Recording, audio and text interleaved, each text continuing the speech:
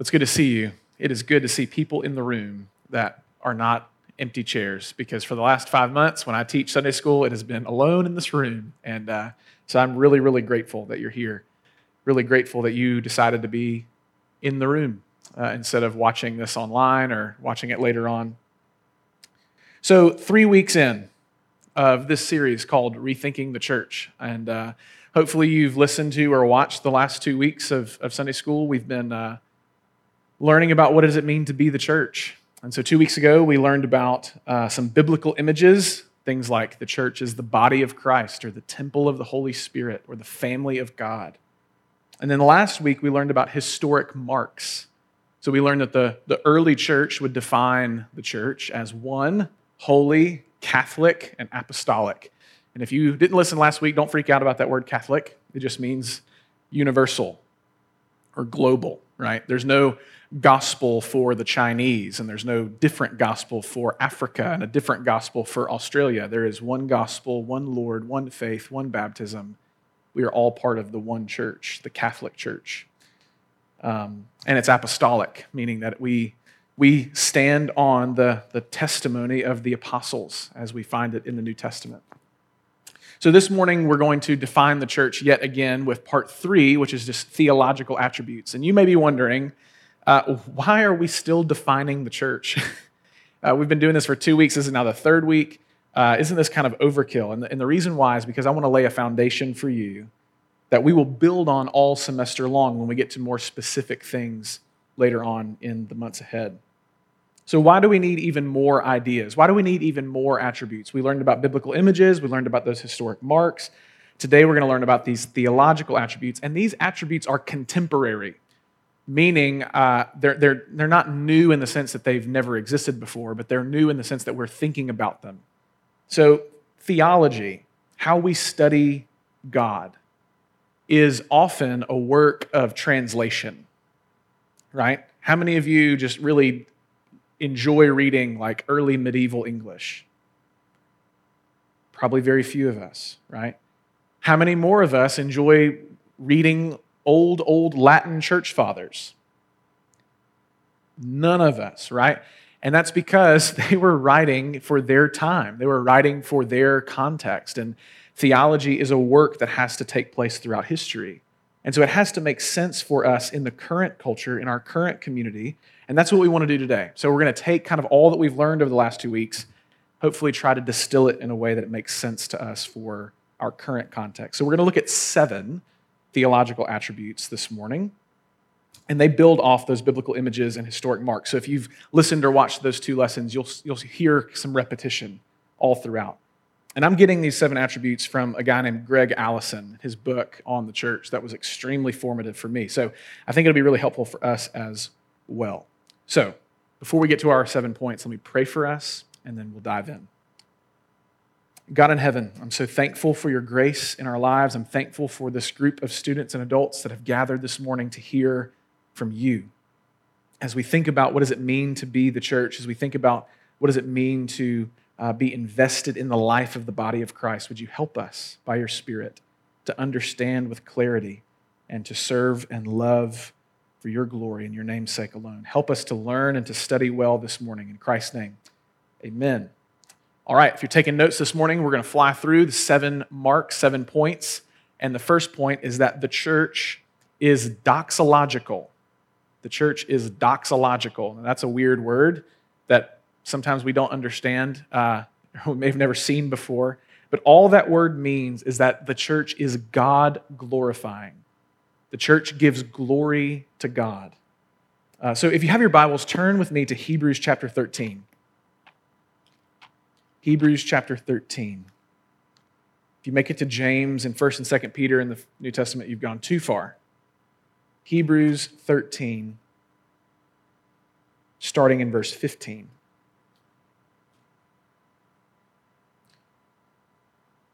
The point that I want to make in this attribute is that the church is a worshiping church. We're always worshiping someone or something. And in Hebrews chapter 13, starting in verse 15, this is what the writer of Hebrews says. He says, through him, then let us continually offer up a sacrifice of praise to God. That is the fruit of lips that acknowledge his name. Do not neglect to do good and to share what you have, for such sacrifices are pleasing to God. So the writer of Hebrews is telling you and me that everything we do in the life of the church should be almost viewed as a sacrifice of praise, something that should be pleasing to the Lord, something that would give him great glory and honor. The church exists to worship God. So our main priority is to magnify God in our own lives and to put that glory on display for the world to see. So everything we do, everything we say and teach and practice, it leads us towards that one end, the glory of God and the worship of God. So sanctification, growing in your holiness, growing in Christ's likeness, the process of discipleship, it intensifies your worship. Because the more you know about God, the more deeply you can love him. Missions, the idea that we would go take the gospel to the ends of the earth, broadens worship because now there are worshipers from every tribe and tongue and people and language. Service, serving one another, authenticates our worship because we're actually practicing what we preach. You see what I'm saying? Everything that we do goes back to this point, that the church is doxological. It worships God. But since we're always worshiping something, the church is always at risk of aiming its worship away from God and onto someone or something else. So we may know people who say they follow Jesus, but by their lives, it seems like they value something or someone else as ultimate. And God forbid, we may know churches that say that they love Jesus, that say that they love the gospel, but by their actions and by their preaching, they would actually put something else other than the worship of God as ultimate. I pray that this wouldn't be true of us, that we would constantly go back to this point. And this attribute is connected to the idea of the church as the temple. So we remind ourselves that we were, in the first week, the temple of the Holy Spirit. So the temple is the place where God is glorified, which we've seen over the last 2 weeks. So that's what the church is. Primarily, this first point, the church is doxological. It worships God. All right, second point. Second attribute, the church is word-centered. The church is word-centered. Now, I use the word word very specifically because there are two senses in which the word is meant here. First is that the church is centered on the Word incarnate, Jesus Christ. So think about John 1:1, right? In the beginning was the Word, and the Word was with God, and the Word was God in the beginning, with God. Jesus Christ is the Word made flesh, John tells us, that he dwelled among his people.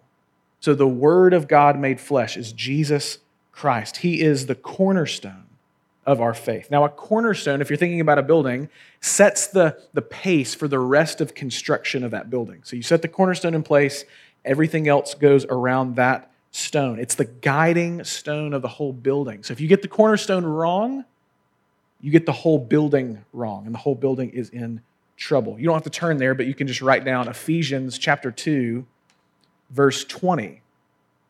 Ephesians chapter 2, verse 20. Picking up this idea of the cornerstone, Paul says, Ephesians 3, verse 20, or 2:20 rather, I'm sorry. That it's built on the foundation of the apostles and prophets, that is the household of God, the church, built on the foundations of the apostles and the prophets, Christ Jesus himself being the cornerstone, in whom the whole structure being joined together grows into a holy temple in the Lord. So without Christ as our foundation, without him as our cornerstone, we do not meet the definition, according to Paul in Ephesians 2, of being the church, founded on the apostles and prophets, the cornerstone being Christ Jesus himself. So he's the cornerstone, but Christ is also the head of the body, something that we've learned before in the first week. We are followers, not of any just random doctrine, not just any just random teaching. No, we're followers of Jesus. And it's through Jesus that we enter into the church. It's his gospel that we're spurred on to share with the world. It's his promise of coming again that we eagerly await. You see, all of the things that we say and do not only is centered on the worship of God, but it's oriented towards Christ as the Word incarnate. But the church is also centered on another kind of word. The church is centered on the word inspired, and that is the Scriptures, the Bible. The church must found its life, set its life on the revealed Word of God, the Scriptures, because we believe that the Bible is sufficient for the Christian life. Students, there's nothing else you need to know to be a faithful follower of Jesus than what you can find in this book. There's nothing else you need to know. There's other things to know, and there are other people, men and women from old and from today, who have thought deeply about this book and have written about this book or spoken about this book that will be helpful to you. But ultimately, all that you need to be like Christ in your life, the Bible is sufficient for you. The Word of God is enough. We believe that it contains all we need to know to follow God and to live holy, God-glorifying, and eternally satisfying lives. The Bible communicates to us what God has done, what He is doing, and what He will do. And it also communicates how we ought to live in light of the gospel. So, again, don't turn there, I'll just say it for you, but 2 Timothy 3:16. Paul is writing to Timothy and he says, all Scripture is God-breathed. It's breathed out by God. It's from the breath of the Spirit. And it's profitable for teaching, for rebuke, for correction, and for training in righteousness, that the man of God may be competent or complete, equipped for every good work. So Paul is telling Timothy, and he's telling you and me, that what we need is found in the Bible, because all of Scripture is profitable for you and me for training in righteousness. That you and I would be raised up to be faithful witnesses of the gospel. But if we're centered on the Word, ideally, then that means that we can fall away from being centered on the Word, that we can swerve away from this. So 2 Timothy tells us this in chapter 4,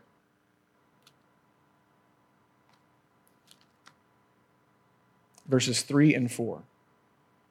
Listen to what Paul says to Timothy in 2 Timothy. He says, "For the time is coming when people will not endure sound teaching, but having itching ears, they will accumulate for themselves teachers to suit their own passions, and will turn away from listening to the truth and wander off into myths." So what Paul is telling Timothy is that you and I, as sinners, we don't naturally gravitate towards the things of God. We don't naturally gravitate towards submitting our life to Scripture. And so we're going to look for other things to submit our lives to. We're going to find things that will tickle our ears or itch our ears, as he says here. And they'll accumulate for ourselves teachers to suit our own passions. We'll turn away from listening to the truth. We'll wander off into myths, into delusion, into things that are not true, not real, not helpful. So the church constantly has to be correcting itself towards this end, that we would constantly be centered on the Word. Because Scripture raises us up, it also takes away what we don't need to have. It pierces us, is what Hebrews 4 tells us. Like a double-edged sword. It convicts us of sin and reorients us to the path that we ought to be following. So the church is focused. It's centered on the Word incarnate in the Lord Jesus Christ, and the Word inspired in the Holy Bible. Both of these things are God's special revelation to you and me. Without these two things, without Christ and the Scriptures, we would not know God. But He's chosen to reveal Himself to you and to me through these means. All right, third attribute. So doxological, word-centered. Number 3, the church is Spirit-activated. The church is Spirit-activated. So the third attribute means that all of our power as the church, all of our energy, all of our motivation, all of our sustainability comes from the Holy Spirit. You and I cannot do this on our own. We cannot do this in our own strength. We grow as the church in our glorifying in God and our trust in the Word through the power of the Spirit. So how do I glorify the Lord? How do you glorify the Lord? By the Spirit. How do you center your life on the Word incarnate in Jesus Christ? By the Spirit. How do you hide God's Word in your heart so that you may not sin against God? By the Spirit. All of the things that we do as the people of God are empowered by, they're motivated by the Spirit. So 2 Corinthians 3:18 kind of gives us this sense that it's Let me just read it to you. We're moving from one degree of glory to the next, he says in verse 18. And we're being transformed into the same image from one degree of glory to another. For this comes from the Lord, who is the Spirit. So Paul is telling you and me, how do we grow in Christ's likeness? It's the work of the Spirit. How do we become more like Jesus? It's by the Spirit. So there's a man named Wolfhart Pannenberg who sounds about as interesting as his name. And he is a very difficult and sometimes very, very off theologian. So when he gets it wrong, he gets it wrong. So I'm not necessarily saying you should go read everything that Pannenberg says, but I think he gets it exactly right as we're thinking about the Spirit here. Listen to what he writes. He says, the gift of the Spirit is not just for individual believers, but it aims at the building up of the fellowship of believers, at the founding and the constant giving of life to the church. By the Spirit, each is lifted above individual particularity in order in Christ to form with all other believers the fellowship of the church. In other words, what Pannenberg is saying is, God did not give you His Spirit just for you. God gave you His Spirit for everyone else in the room, for everyone else that calls themselves members of this body. And that the Spirit's work is by bringing you together by His power so that you all could be lifted up higher than any individual can on his own.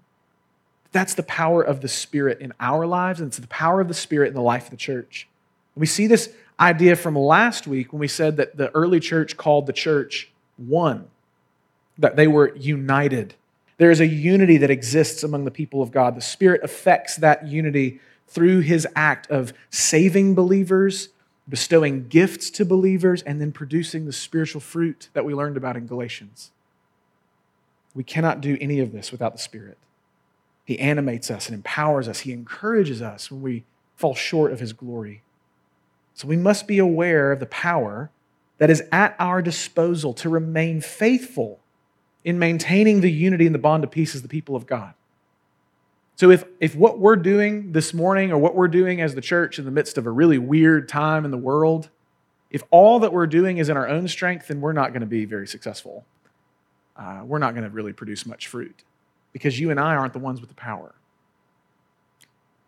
But if we say, God, we need your presence, we need your power, we need your Spirit to do work among us that we can never accomplish on our own. God, would you move? Would you work? Would you act? Well, then the church may see something unexpected because the Spirit is the one with the power. The Spirit is the one who activates the church. All right, we've got to move forward.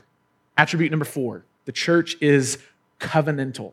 The church is covenantal. So the first 3 attributes, doxological, word-centered, Spirit-activated, these are really theologically minded, meaning we are looking at God, right? Doxological, the glory of God. Word-centered, we're looking at Jesus. Spirit-activated, we're looking at the Spirit. The next few that we're going to see emphasize a kind of one another aspect. So the church is covenantal. Now this means, of course, that we live in a covenant with God as believers. So we learned in Galatians that you and I are the true sons of Abraham by faith. We now get to be a part of this new covenant in Christ. And that covenant is between you and me and God. But it also means that the church is made up of believers who have made a covenant with one another. So if you're a member of Lakeview Baptist Church, you signed a church covenant. You said, I am committing to do these things and uphold these attributes and these kind of character qualities as a member of this church. So when you join the church as a member, you agree to uphold that covenant before God and one another.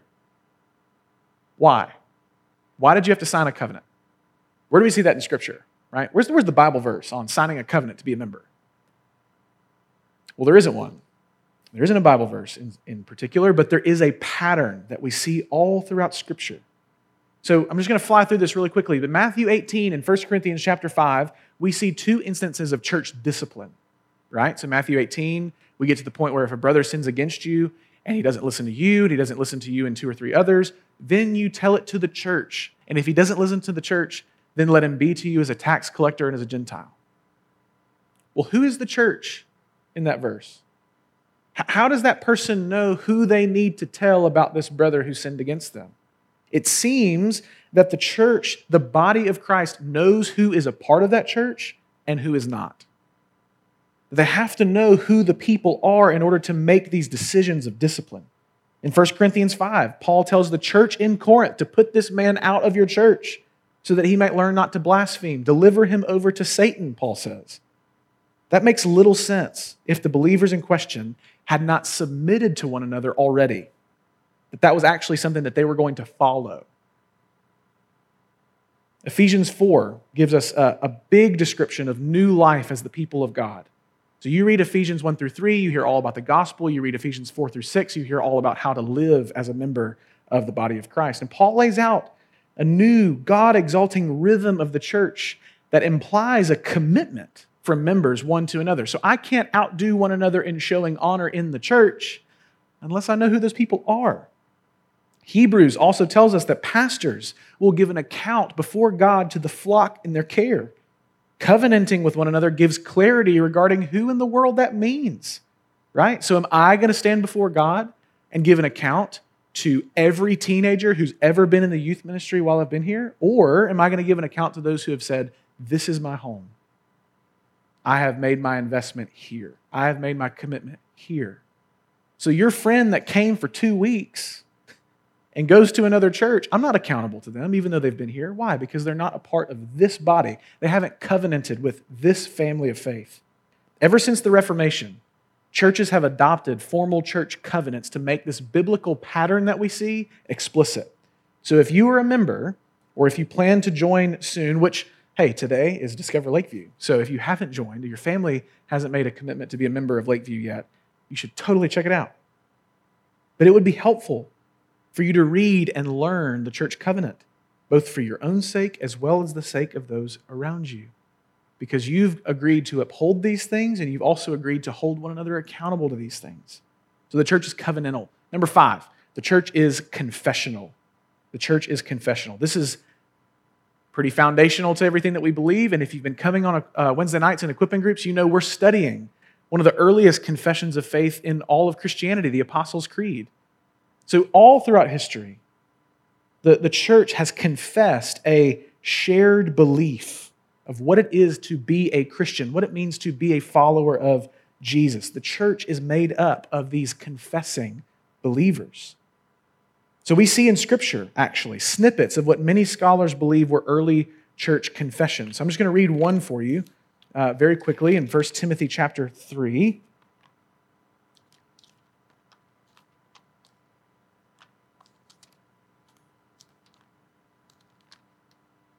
1 Timothy chapter 3, starting in verse 16, he says, "Great indeed, we confess, is the mystery of godliness. He was manifested in the flesh, vindicated by the Spirit, seen by angels, proclaimed among the nations, believed on in the world, taken up in glory." If you read that in your Bible, you'll probably see it looks like poetry. That's because most scholars believe that was part of an early confession. It wasn't just something that Paul was writing. Paul was saying that in a way that the church would have understood. Oh, he's referencing that confession that we believe. He's referencing that set statement of these doctrines that we hold true. At Lakeview, we continue the pattern of the historic church and the New Testament by affirming some confessional documents. The primary one for us is the Baptist Faith and Message 2000. So if you're a member of Lakeview, hopefully you have read and you have agreed to the teachings of the Baptist Faith and Message 2000. It's just a summary of the main things we believe as the people of God at Lakeview. So we may believe more deeply than what it says, and we may go more intensely than what it says, but it is our basic confession. The church is confessional. We believe the same thing. All right, number 6, the church is missional. The church is missional. So we believe that God has given us a common mission. So that doesn't mean that your hobbies go away or your passions go away and we're just going to do this one thing. No, it means that God has given the church a common mission that you now can use your gifts and your talents and your passions and your hobbies to help accomplish for the glory of God. So we know this at Lakeview, right? What's the common mission of the church? It's the Great Commission. to go and make disciples of all nations, baptizing them in the name of the Father, Son, and the Holy Spirit, and teaching them all that they've commanded, all that Jesus has commanded. We do that in the authority of Christ. This is Acts 1:8, that you're going to go and be God's witnesses in Jerusalem and Judea and Samaria and to the ends of the earth, right? So in the Spirit's power, like we talked about earlier, we're going to go make much of the glory of God by introducing people to the Word incarnate through the Scriptures as the people who have covenanted together based on the confession of faith that we believe. We're going to accomplish this mission. That's what it means to be the church. We have a common mission. The church expresses this missional attribute in three ways. First, we expand. So churches are not ultimately intended to grow up. They're intended to grow out. So we expand. We send people out to the ends of the earth. We don't make a big name for ourselves and bring glory to ourselves, but we spread out to make Jesus big in the hearts of people all around the world. So we expand. Second, we contextualize. We contextualize. The gospel must not be changed from what we have received in Scripture. We don't change the gospel. There is one gospel. There's one name under heaven by which men must be saved. But the way you may explain that one gospel to a French refugee living in London may be different from the way you'd explain it to an African child in her local tribe. You see what I'm saying? The content of the gospel is unchanging, but the way that we explain it, the way that we might contextualize it to people where they are may change. Not all churches, for example, need to look like Lakeview. So if you go to Uganda, where I've been before, and you go find the refugee camps in Uganda, and you find a building like this, and they do things exactly like we do here in the West, and especially here in the South, it's going to be very, very weird. And all of the people who live there will be like, I'm not going there, that place is weird. The things that they do is weird. The songs that they sing, I don't understand because I don't speak English. And the instruments that they play, I don't understand them, and they are new and different. And the kind of music that they play and the kind of way that they talk and the way that they teach is very, very different. The gospel is able to be contextualized to any context, any culture, any community throughout all time. So we expand, we contextualize, and third, we promote Catholicity. We talked about this last week. What does it mean to be Catholic? That we're universal. We promote to the world that the people of God are not competing against one another. So if a church in town is growing in numbers that is just huge and exponential because people are coming to know Christ and they're hearing the gospel of Jesus Christ, they're hearing the true gospel preached from somebody who really believes that the Bible is true, we don't have to be sad that those people aren't coming to Lakeview. No, we can celebrate that God is saving them. We can celebrate that God is doing wonderful things among His people because we have a common mission. The church down the road, the church here, the church across town, the church in another state, the church around the world has one mission: make disciples for the glory of God. So that's the sixth point, last attribute, the one that may be a little bit more difficult to wrap our heads around. The church is already and not yet. The church is already, not yet. So we need to see that we are a body of believers, the church, who gather in a specific place, in a specific time. So here's what I mean. Lakeview Baptist Church did not exist 100 years ago. It didn't exist. It hadn't been planted yet. I believe it was planted in the early 50s. So 100 years ago, Lakeview Baptist Church, that this people of God in Auburn, Alabama, did not exist. But today it exists. So the church is already in the sense that it matters that we physically exist, that we are in a specific place at a specific time. It means something that we are specifically Lakeview Baptist Church and not just a part of the universal church. It currently exists in a real way. So Paul's letters, for example, just help us understand this, right? They were written to churches that existed in time and space. They met in specific places, usually in homes. So in 1 Corinthians 1, verse 2, you'll see, to the church in Corinth. He's not just writing a letter going, hey, to any Christians who want to read this. He's saying, no, these specific people that I know who meet in this specific place that I've been to, I'm writing to you. Students, it matters that we are a specific people. It matters that we meet in a specific place. It means that physical space matters.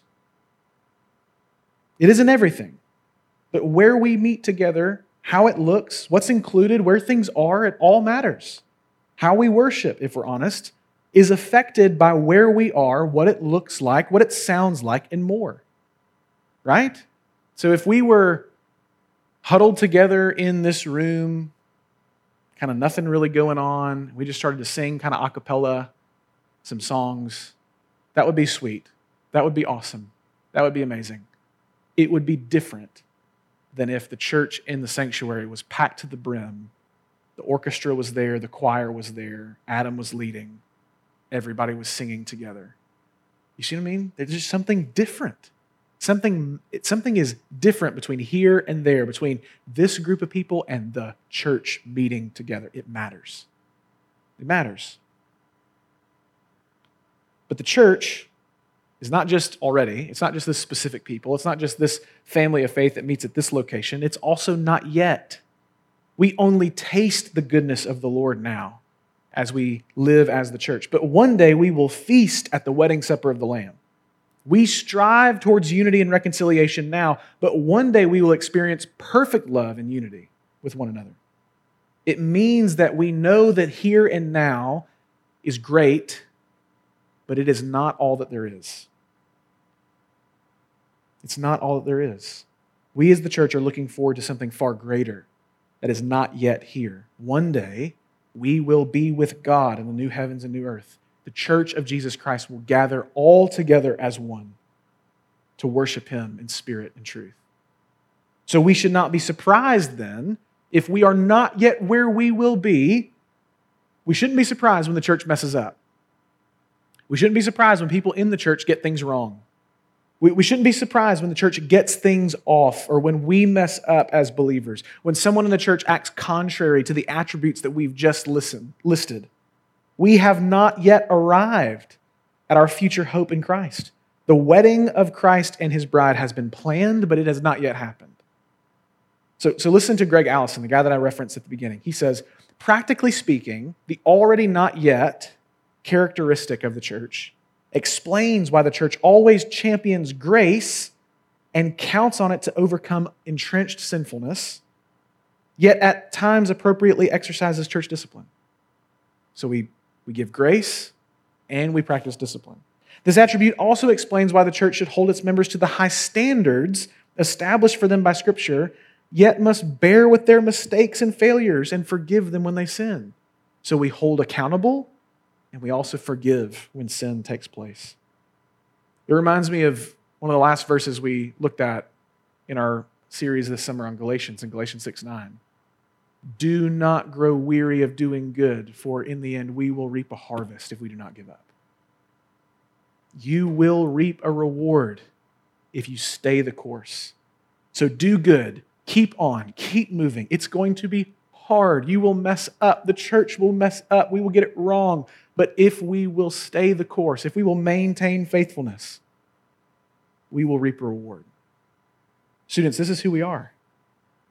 We're the body of Christ, the temple of the Holy Spirit, the family of God, the people of God, His own possession. We're united in our faith. We're holy, set apart by God to be His people.